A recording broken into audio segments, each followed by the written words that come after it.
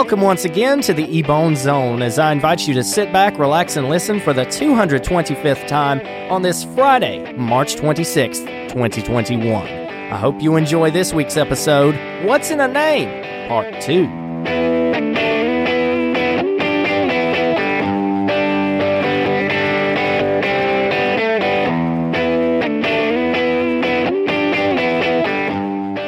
I think we can all agree that fish is great. You can grill it, fry it, boil it, or do pretty much anything else you want with it.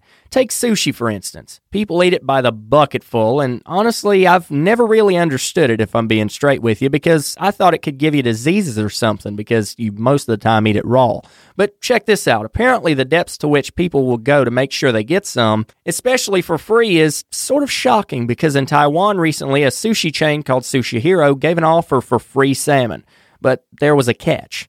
Get it? Fish? Catch? Anyway, in order to get it, your ID card had to have the Chinese word for salmon on it. And on a typical ID, there's height, weight, eye color, and hair color. You can't change any of that to salmon, obviously. So that only leaves one thing. Your name. And that, my friends, is why salmon chaos has swept the nation of Taiwan. Because 130 people have changed their names to either resemble the word for salmon or just straight up changed it to salmon and cut out the middleman to take advantage of the deal. Don't worry, though. Don't worry. Don't get your panties in a bunch. They had a strategy to change their names back after the deal expired, but isn't it insane that for a few moments in time, there were essentially human salmon walking around? If you change your name to salmon, why don't you just go the whole 9 yards, jump in a creek somewhere, and spawn between the summer and fall months? Check out some of these names, y'all. They get pretty elaborate. Explosively good-looking salmon. That's a new way to describe it. Must have been served with butter and champagne. Here's another one. Salmon Prince. And some didn't even hide the fact that they just wanted to take advantage of this thing. One person changed their name to Can't Help But Want to Eat Free Salmon.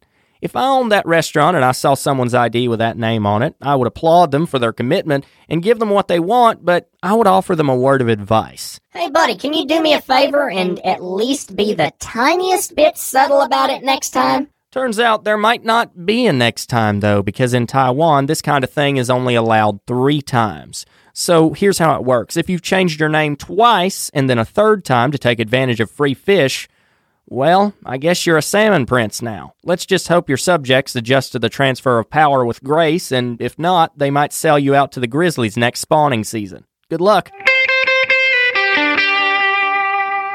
This week, I want to continue a tradition that's very close to my heart. I try and offer a good Christian podcast, so I thought I would begin sharing a new Bible verse each week. This week, I would like to share a verse from the book of 1 Thessalonians. 1 Thessalonians chapter 5, verse 17 says, "Pray without ceasing." Okay, in this verse we have 3 simple words, pray without ceasing. Now, obviously, this verse concerns prayer. Let's dive into what this means for us as Christians. Prayer is an amazing tool. We can use it to talk to God. We can use it to have conversations with the Father. He knows what's in our heart already. He knows what we're going to pray for, but He wants that communication between Father and Son. It's like a father and his child. You wouldn't want to not talk to your father, or if you have a son or if you have a daughter and you're a dad, you wouldn't want to not talk to your kid. The Father desires communication with us, and that's one of the ways we can do it. It's always an open line to the throne room. Prayer is very powerful, and we've seen it done several times. Prayer works. Prayer works. One commentary on this verse says that we as Christians are supposed to be in a constant and uninterrupted state of prayer. We know that we should be ready to pray at any time, whether it's good, whether it's bad. Whatever it is, God can make it better. If it's bad, God can fix it. God can take it. Just bring whatever your issue is, bring that good thing or that bad thing to God, and He will hear you. Now, if you've read the Bible at all, you'll know that Jesus prayed. He even prayed so much one time that He began to sweat blood in the Garden of Gethsemane when He was praying before His crucifixion. Why did He pray? You might be asking yourself. He was one of the Trinity. It might seem like He didn't need prayer, but the thing of it is, His life sets an example for our life. His life is how we should live. It's always great to pray, no matter what you're going through, no matter where you are, whether you're in public or in private, whatever your issue is, whatever your triumph is, whether you're on the mountaintop or in the valley, bring it to the throne room of God in prayer, because He loves you, friend.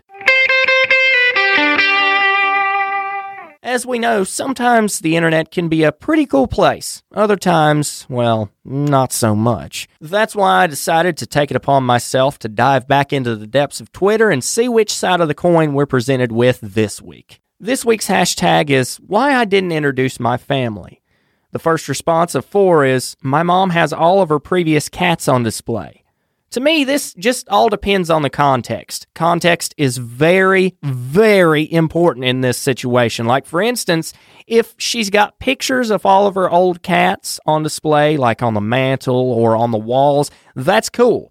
But here's the thing. Here's where the rubber really meets the road for me. If she's got pictures of all her old cats, that's cool. That's fine. That's endearing. That's charming even. But if she's got all of her cats taxidermized with one in every room, I don't know if your thought process is the same as mine, but if that's the case, it might just be a little bit past time to question if your mom might be just the slightest bit strange, because, come on, who am I kidding? I can't be the only one that thinks this. That is immensely creepy. The next response to hashtag why I didn't introduce my family is because I didn't want them to tell you about the great pie scandal of '08.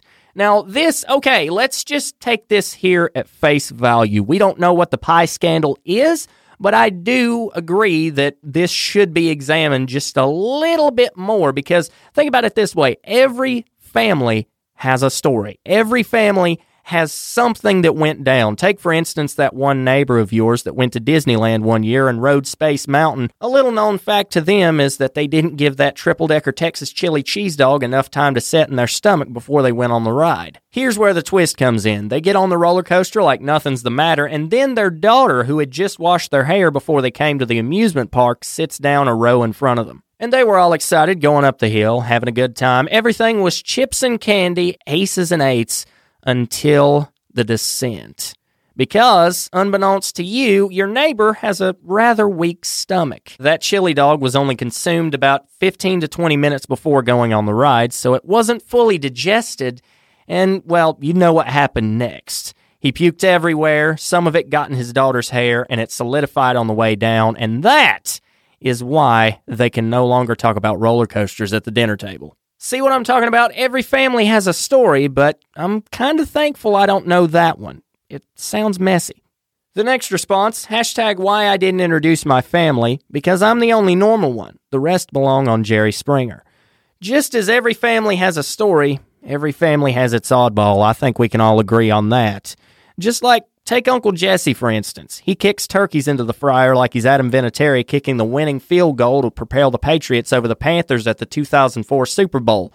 And it's something different with this guy every Thanksgiving as well. You never know what he's going to get up to, and it's always entertaining. And yet, for all those, oh, you gotta love him. That's just Uncle Jesse for you. Moments, you can't help but wonder what on earth compels him to do the things he does sometimes. The last response in this week's hashtag why I didn't introduce my family is because my whole family is unique, especially Mom. We're all unique in our own special ways. Some of us like to use a washboard, a clothesline, and a wooden bucket to do laundry instead of a conventional washer and dryer. Others have an incredibly elaborate Santa-themed Russian nesting doll village that they keep up in their kitchen all year round, even when it's not Christmas. In that situation, you've just got to roll with the punches and learn to embrace the quirks. And speaking of names, some don't change theirs, but still get really excited about naming their kid. Matthew or Mark if it's a boy, Caitlin or Harley if it's a girl. Hold on, what about Amber, or Jane, or Becky, or Susan, Hannah, Madison, June, Jordan, Kelly? See what I mean? It's a big deal to some, but to others, well, they make mistakes. Recently, there was a post on Reddit that asked nurses and midwives if they'd ever tried to talk a parent out of a baby name, and one of the responses, you're going to want to sit down for it. A mom wanted to name her baby Latrine. I'm just going to pause and let you take that in for a sec. Okay, do you get it? They wanted to name their kid after a toilet. I don't know if I can even make a joke for that. Why? I mean, yeah, I get it. If it wasn't a literal military toilet, maybe it would be a cool name for a girl. What? We've seen worse. Of course, you know I'm kidding. I'm all for being creative and expressive, but you've got to think about this stuff. It'll stick with this kid for the rest of their lives. And you'll be known as the parent that named their kid after a toilet. Do you really want that? There was another response that said they were going to name their kid Killer.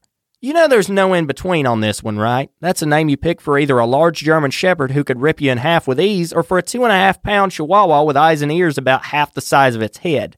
This is a child. Choose something normal like Bill or George. Just anything but Sue.